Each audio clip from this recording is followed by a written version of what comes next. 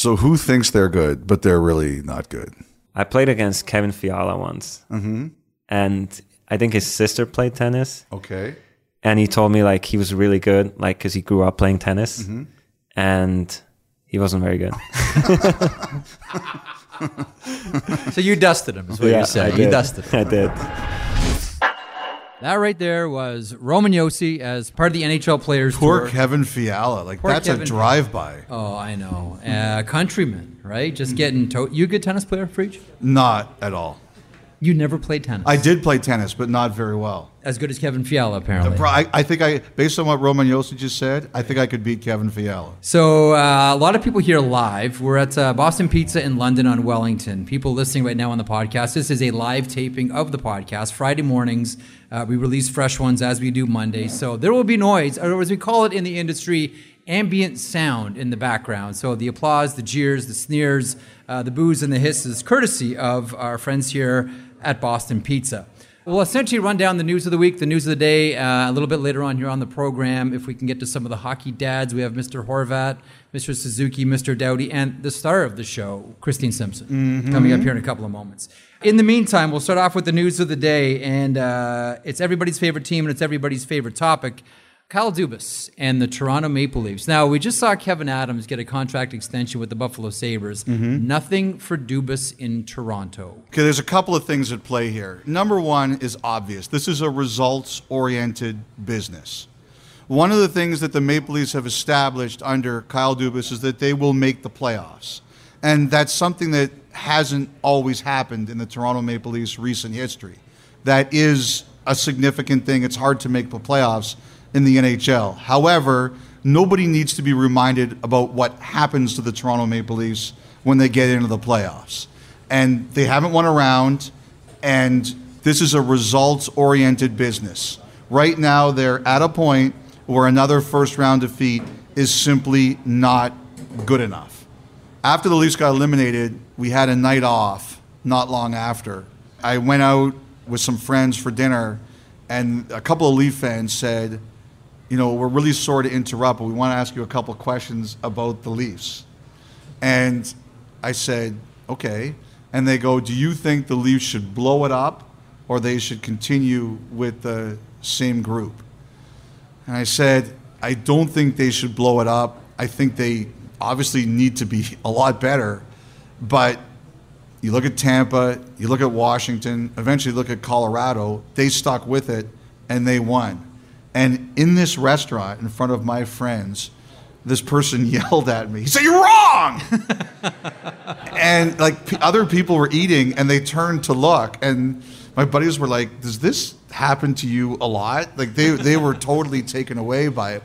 But like, look, like I think they know how their fan base feels. I don't think anybody should be surprised.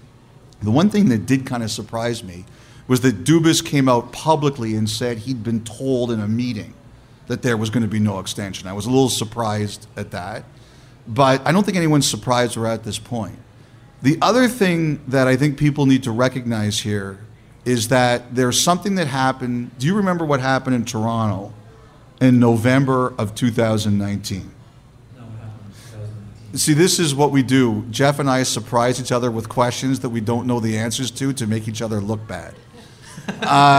November 2019, Mike Babcock was fired as the head coach of the Toronto Maple Leafs. For a game against Colorado.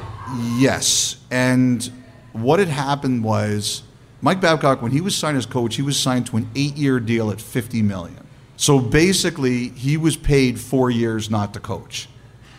And I think that had huge ramifications in the organization. Like, look, I'm sure that everybody in the crowd, everybody listening to this podcast, you're all in business, or you run a business, or you work for a business. No business is going to like that. Nobody wants to pay someone 4 years, especially that amount of money, not to work. And I heard that throughout the organization, there was a lot of talk about how that was going to change the way they did business.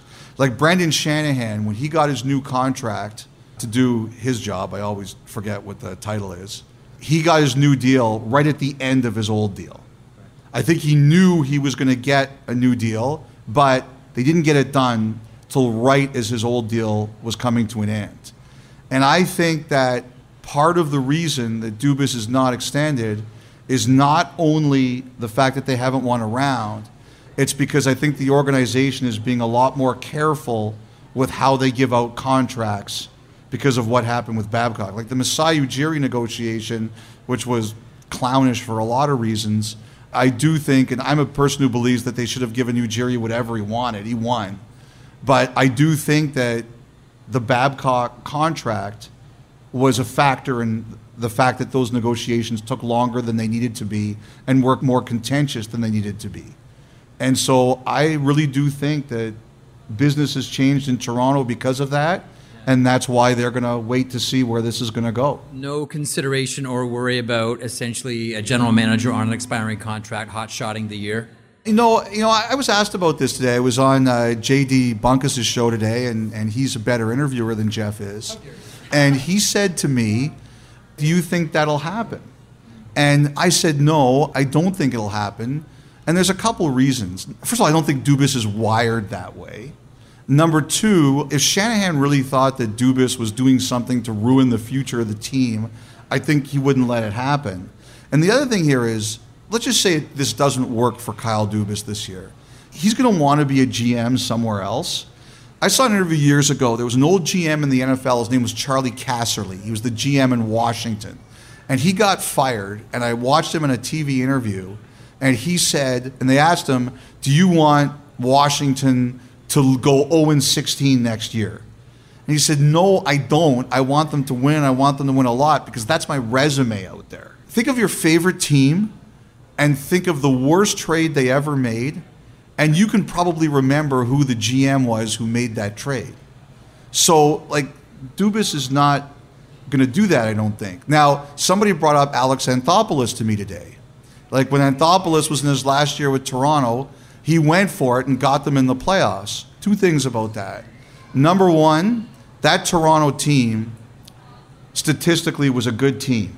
Even though their record wasn't good when he started going crazy, their run differential was excellent. He had reason to believe it, so that's number one. So we'll see how they do this year. And number two, the other thing too with Anthopoulos was he found out they were talking to other teams about his replacement. So until that happens, I don't think the situations are exactly comparable. You know, I know that Austin Matthews right away threw the wet towel on it and did not want to discuss it any further than we'll deal with it later and Toronto is my home. Yeah. 2 more years left on Austin Matthews' deal. Now, we live in a Nathan MacKinnon world now. Yep, $12.6 million. We live in a Nathan MacKinnon salary world. And the minute that was, released by the Colorado Avalanche, I think a lot of our first thoughts went to, well, if he's that number, what's Austin Matthews' number when he is up? Mm-hmm.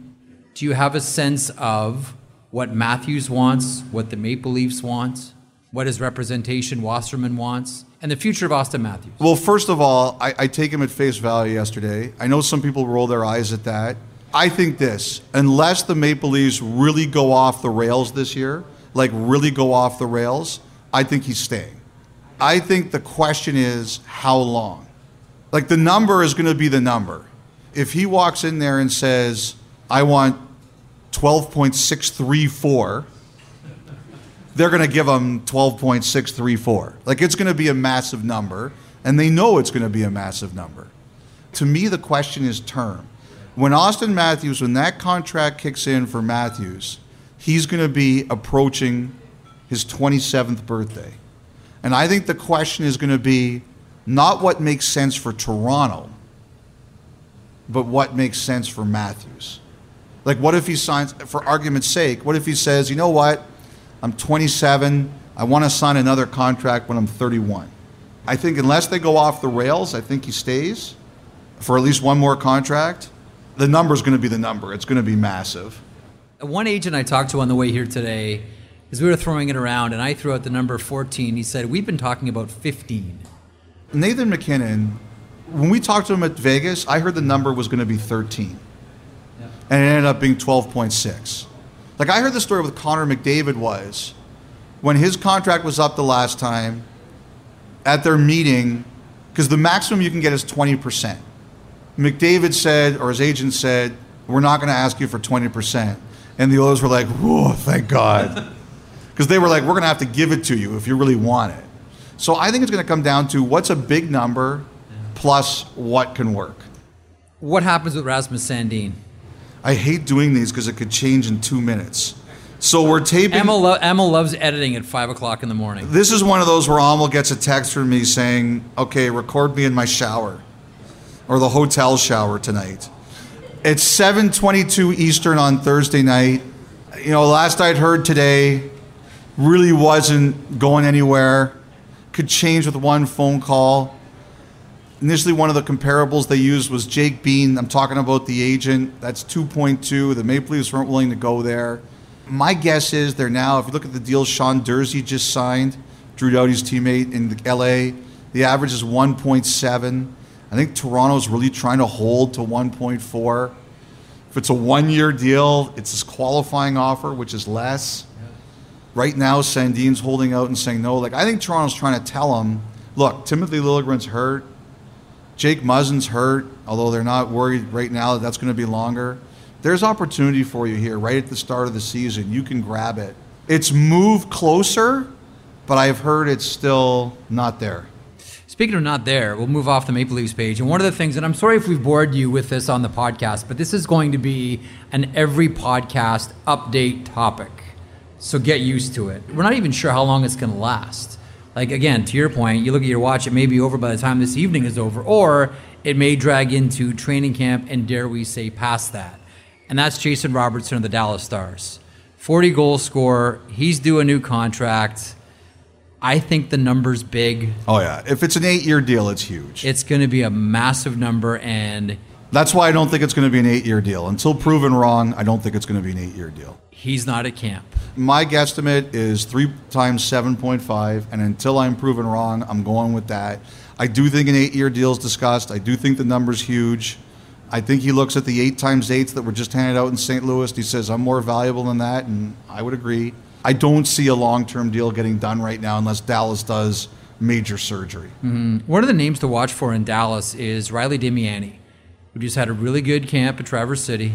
This is one of Merrick's nerd moments. Right, this is my nerd. I got to have like 1 or 2 nerd moments every podcast, folks. Riley Damiani, who's 22 years old now, been pro for a couple of years, ready for that next step. And I wonder if it's not there this year for him, because I know teams are interested. I wonder what the decision is on Riley Damiani, because if he's going to get a chance, it's probably going to be now. Oh, you want to talk about the trade this week, Nils Lundkvist? You know what's interesting about that one is Dallas tried to get him before. That would have been, actually, that draft would have been in Dallas. Yeah. They took Ty Dellandrea with their pick, and they're trying to get a second pick in the first round. The Rangers obviously had 3 picks that year, and they took Nils Lundkvist with their third. They took Kravtsov, K'Andre Miller, and then Nils Lundkvist with their third pick. But Dallas, as I recall, had a deal with Detroit at 30, and that if Lundkvist was available, the deal was going to go through, and they were going to take him. Obviously, the Rangers took him at 28. The Detroit Red Wings ended up taking Joe Veleno. Someday, folks, I will write a book about draft stories, and that'll be one of them. But that's someone, listen, Preach, Nils Lundkvist, I know it may not be the biggest deal. That's a first and a fourth. I like stories like that, though. It's a pretty big deal. That's someone that Dallas has wanted for a while. They were chasing him all the way back in his draft year. Well, normally I think your stories are terrible and not correct, but I heard that Dallas had been trying to make this deal for 7 to 8 months, so that verifies what you have to say. So I get the thumbs up from Elliot You get the Friedman thumbs on that up. one? You get that's not fake news. Okay, so while Jeff's talking here, I'm going to grab a handheld mic and I'm just going to walk around a bit. This is actually going to be a real dream, not having to sit next to Elliot while we record a podcast.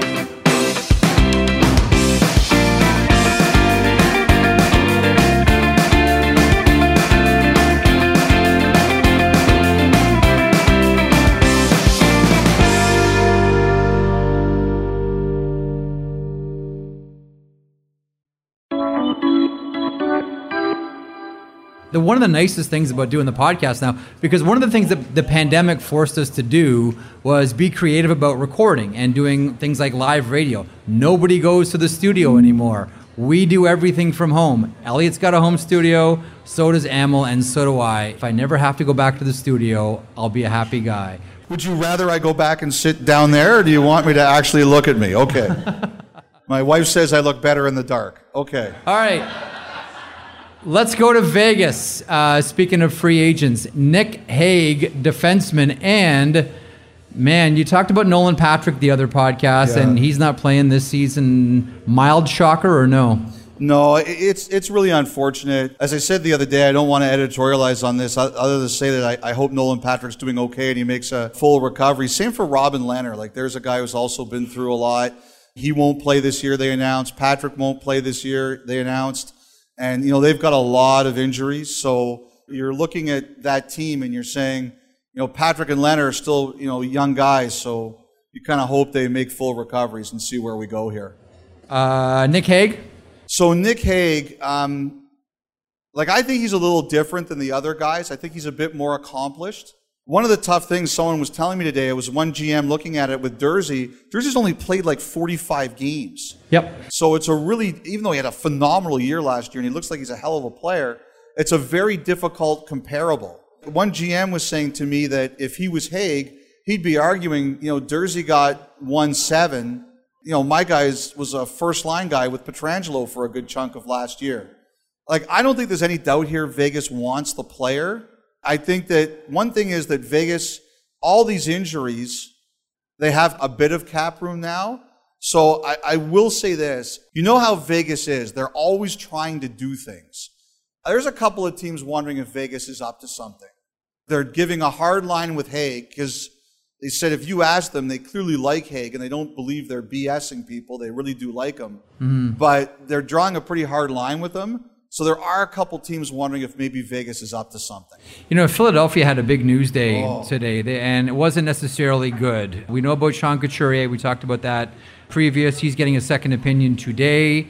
Ryan Ellis, you never want to say the career, but certainly the season. And then I think one of the questions becomes what happens with Travis Sanheim. But what do you make of the news in Philadelphia today? I have a close friend who really hates the Flyers.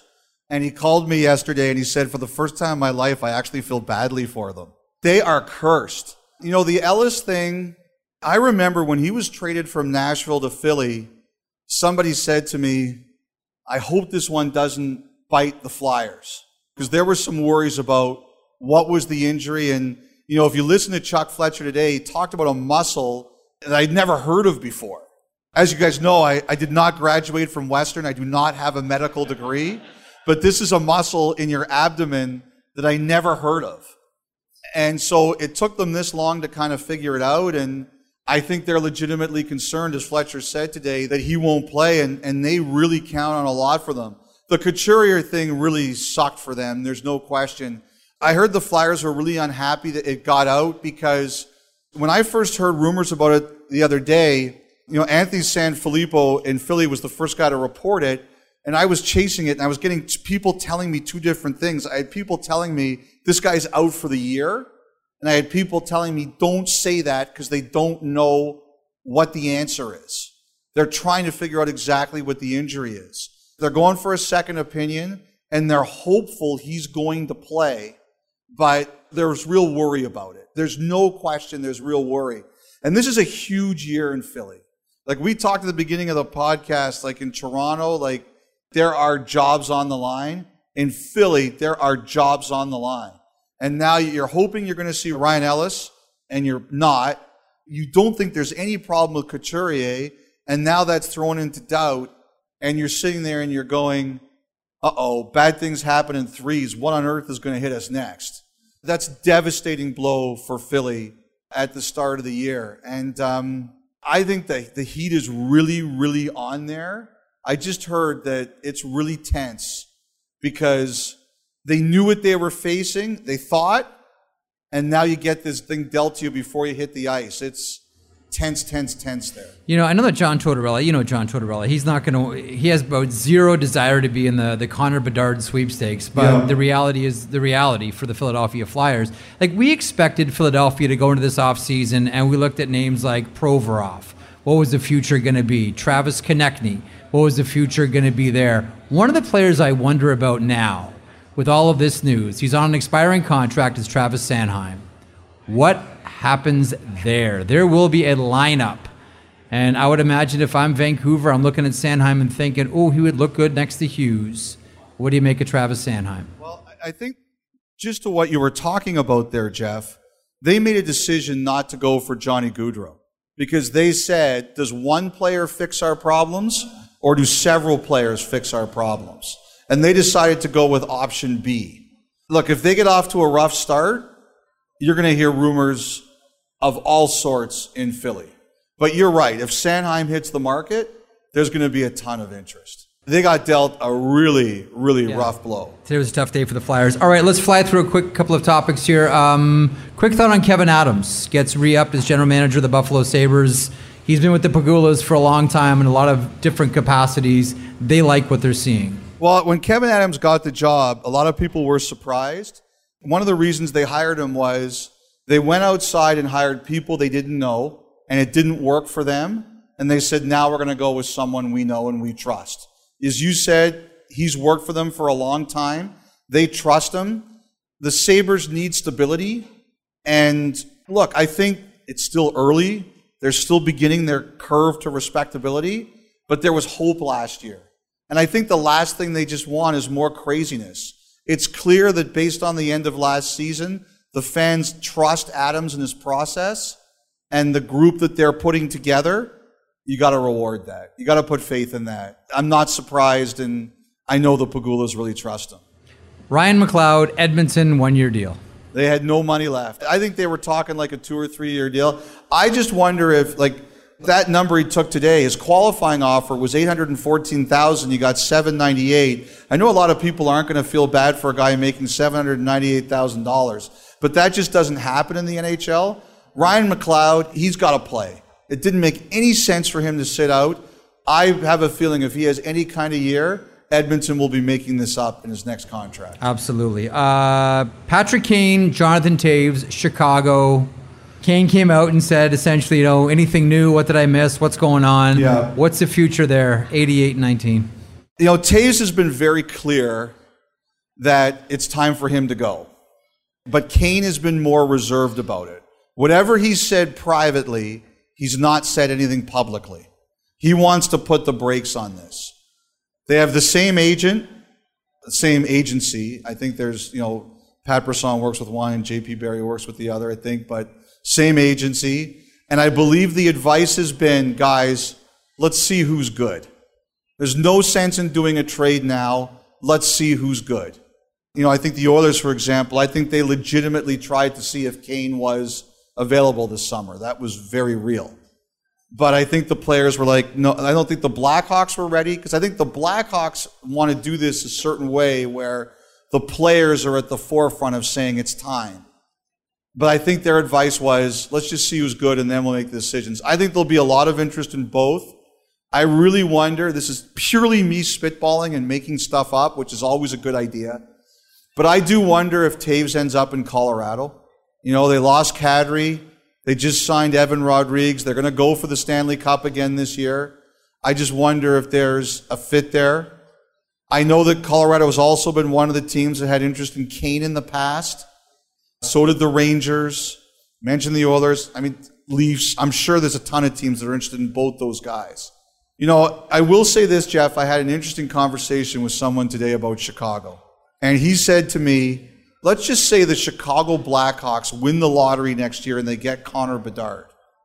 The Edmonton Oilers, it took them how many years with Connor McDavid and Leon Draisaitl to get to the Western Conference Final?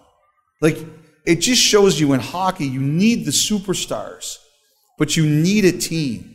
And he said, if you're Chicago and you're putting your hopes on getting a guy like Connor Bedard, and you're trading Toews and you're trading Kane, what are you surrounding a player like this with?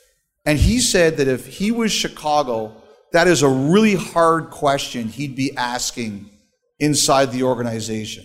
If we get a super stud player like that, are we going to be putting him in position to succeed if it's bare around him? So I'm really curious about Kane. I don't want to put words into his mouth, but publicly, he hasn't been as adamant as Taves is about the direction they're going. And I wonder if there's any chance they go to, I don't know, Kane or Taves and say, if we get Connor Bedard, we're going to need someone to play with him. Yeah. Here's the thing about those two. No matter where they go, if they go, if they're going to go to a good team, they're going to need a third team to make that deal happen. That's going to happen. Even if Chicago eats half. I do believe that's going to happen. That I shouldn't say it's going to happen, but it could happen. I believe the groundwork has already been laid. They'll be traded to someone first and then traded to whoever they go to. That's a possibility. Okay, who here wants to see Elliot Friedman cry? Who here wants to hear Elliot Friedman sob like a little baby the day that he was born? Zdeno Chara has retired. So when I first got to Hockey Night in Canada 03-04, I did a lot of games in Ottawa. That was a really good Ottawa team, as you'll remember. My first year was the season after they lost Game 7 of the Eastern Final to Jersey. So I dealt with a lot of those players. And, people ask me, like, who are your favorite players ever to deal with? Well, there's a lot, but two of the guys at the top of the list were Alfredsson and Chara. They were incredible to deal with. Yes, I have a man crush on Chara. It's true. I always loved watching him play. I always loved dealing with him. He was not a guy who liked a ton dealing with the media, but when he did it, both of those guys actually, if you asked them a question, you were getting an answer whether you liked it or not. Chara retiring this week, I had so many memories, but I wrote about a couple of them this week. The Ottawa players laughing about how they were embarrassed to take off their shirts around them. Brian Murray told a story once about how I was there on a Friday for a practice for a Saturday game, and I was talking to him, and he said Alfredsson and Chara are going for a bike ride today. And Chara was a guy who used to do like Tour de France stuff, and so he said, I'm curious to see how Alfredsson does with Chara. And the next day I asked him, like, how'd it go? And Murray said, Chara told me that Alfredsson was a wimp because he gave up after 5 hours. And I went to Alfredsson, and he rolled his eyes, and he goes, that story is total bullshit. But I choose to believe it was true because it's just funnier. Jeff, I should throw this back to you. You remember when he showed up at Prince George, 1996? Stan Butler was the coach. And he shows up at PG. And everyone was like, what do we do with this mutant? Mm-hmm. What do we do with this? He was a really awkward skater. He was the complete definition of raw. Everybody wanted, because he looked like imagine that showing up here in London to play for the Knights. What's your first thought? Can he fight? And if so, how ugly is it going to get? And people found out fast in PG. I remember talking to Stan Butler, longtime OHL coach who coached him in Prince George, what it was like. And he was like, it was frightening. He was raw, he was gangly, he wasn't the best skater, looked awkward getting around the ice, but you knew something was there, and he was tough and wouldn't be outworked at all by anybody. He was scary tough. And that's the thing, if you're tall and big, you're going to get a shot at the NHL. But that wasn't good enough for him. The Bruins as a team are fascinating. Their group, Chara, Bergeron, Marchand, those are driven guys. And Rask. And he was a huge part of that. But the thing is that I'm a pretty demanding guy, but mostly of myself. But when I'm at work, I try to be demanding of myself and inclusive of others. Chara was demanding of himself, demanding of others, but also inclusive of others. And I think that's a very difficult line to walk. But I just loved watching him play. And I had respect for a guy who could have had a career and just said that just a career is not enough for me. There was a playoff series against Montreal where he missed Game 1 because he had the flu. And he showed up for Game 2, and he blew us off for a pre-tape. A pre-tape is a pre-game interview. He said, no, I won't do it. That was weird. Chara was usually very good. So after the game, I'm walking around. I get this pull on the back of my jacket. You turn around, you look, and you're looking at some guy's chest. And I looked up, and it was Chara. And he said in his deep voice, I'm really sorry, but I didn't want to breathe on you. And I said, it was okay to breathe on the Canadians, but not on me? And he goes, exactly. And I said, thanks very much. I love dealing with Chara. A couple of other retirements. Thought on Keith Yandle, who wraps it up. Well, Yandle, I think we kind of all saw this last year. He got to the record, and then, unfortunately, it ended. Just hang on. One really quick thought on that. Yeah. I was talking with someone in Philadelphia about that, and it wasn't as if after he got the record, they just shut him down right away. Like, he played more after that. Yeah. And this person said that was deliberate. We wanted to make sure that Phil Kessel couldn't catch Keith Yandle last season. We wanted him to have a full year of and a summer being the Iron Man in the NHL, because if we would have shut him down right away, Kessel would have had a shot at catching him. We wanted to give him the season. We wanted to give him the summer. Well, Jeff, like sometimes these Iron Man streaks, it's a dirty little secret that teams hate them. Oh, yeah. And it's because of that. Coaches, Elliot. Because sometimes, like if a player's going gangbusters and he's a 30-goal scorer or he's a legitimate 25-minute defenseman, nobody's got any complaints. But then sometimes you're going to say, well, maybe, someone else deserves to be in the lineup or the player's struggling and you can't take them out because it's going to be a firestorm. And it's very delicate. Like Florida tried to end his streak, and the Panthers were furious about it. The other players went to management and said, no. That's not happening. So it's not an easy situation to walk. Like, I remember last year when Kessel, he played that one shift, and then he jumped on the private plane because his wife was about to give birth. And we know that it's close, but watching your partner give birth is more important than a hockey game. But we were all kind of celebrating that. And I had people calling me and saying, that's a joke, that you get to increase your total like that. Anyway, so it's a big debate. But, Yandle, first of all, hugely popular teammate. Beloved teammate. And, the one thing I'll say about these streaks, too, is that everybody in this room and everybody listening to this podcast, think about how many of us have gone to work for 1,000 straight days and how hard that is sometimes. Especially now, post-COVID, you got a sniffle and nobody will let you into the office. Everybody in this room has had a time where they haven't felt great and they're going into the office, and now that's not going to be allowed to happen anymore.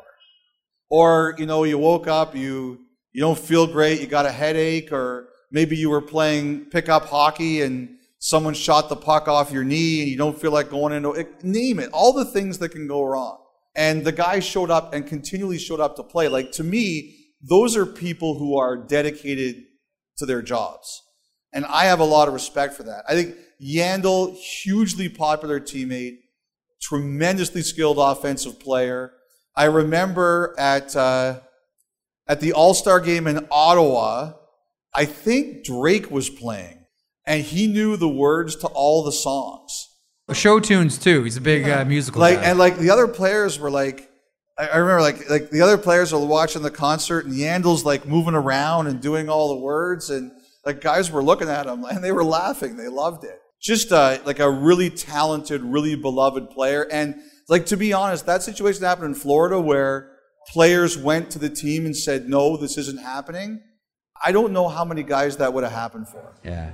One more name I'm going to give you, then we're going to wrap up the podcast and get to the rest of the evening. PK Subban calls it a career. I think people expected that Chara was going to retire. I think people expected that Yandle was going to retire.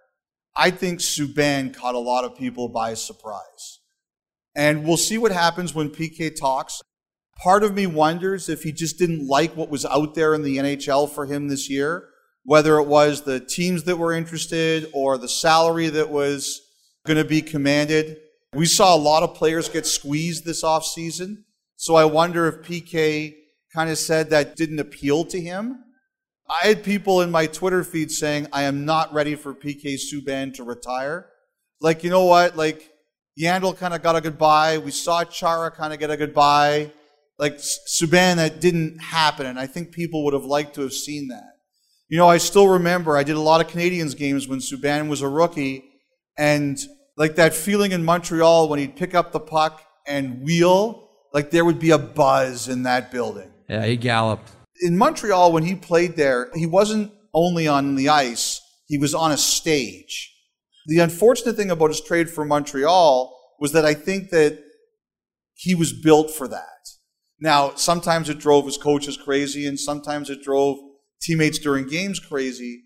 The guy was such a showman. He was so great on that stage. And he won the Norris Trophy. He was a heck of a player. The thing where it really went sideways for him, unfortunately, was, PK lifted a lot. And I don't like to talk about conditioning because while I've tried to improve my conditioning in the last couple of years, I was not always near the shape of an NHL player. But teams, I know that there were some teams, like I think in Nashville, and even some people he played with gently tried to tell him he had a bad back, and they felt that some of the working out he was doing wasn't helping the injury. And he did try to repair it later, but I've always wondered if this had been corrected earlier, would the end of his career or the final trajectory been different?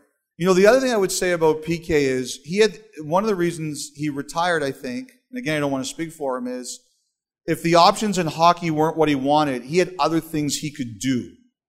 I remember he did a talk show once, and it was on in a dressing room I was in at the All-Star game. And some people, I don't even know, I shouldn't say players, I can't remember who it was, but they didn't like it. And I said, sometimes we need sometimes a balance is a tough thing to find, but I always admired his, I'm not afraid to put myself out there. I know a lot of people that would never think of doing a talk show. I have friends who say, you shouldn't even be on television. But here's a guy who was in the middle of his NHL career who was willing to try something a little different. And as long as it didn't get in the way of your participation or your play, I always admired, you're putting yourself out there doing that. And I don't know what Chara's future is going to be. He can coach or do whatever he wants. Yandel, I know, is going to have a future in broadcasting. But I think when you talk about players who retire and then the next trajectory of their life is going to be really interesting to watch, I think that's going to be him. I do think, though, that there are a lot of fans of PK Subban who wish that there was a way to say goodbye on the ice to PK Subban like it happened with Chara and other players. One quick story, and then I want to play this Claude Giroux clip before we get to get to our guests. I remember talking to Subban. This would have been during the last lockout, and we were talking about the first contract. And a lot of guys will buy expensive cars and clothes and blow a lot of their money. And I remember asking Subban what he did with his first contract, the money from his first contract, and he said, I took as much money as I could and I bought my parents a house. Said, growing up, I always wanted to do one thing, and I remember one thing, and this is something for the hockey dads here. Maybe this resonates with you and maybe it doesn't. He always said, as a player, as a professional, I always thought my first contract was for my parents.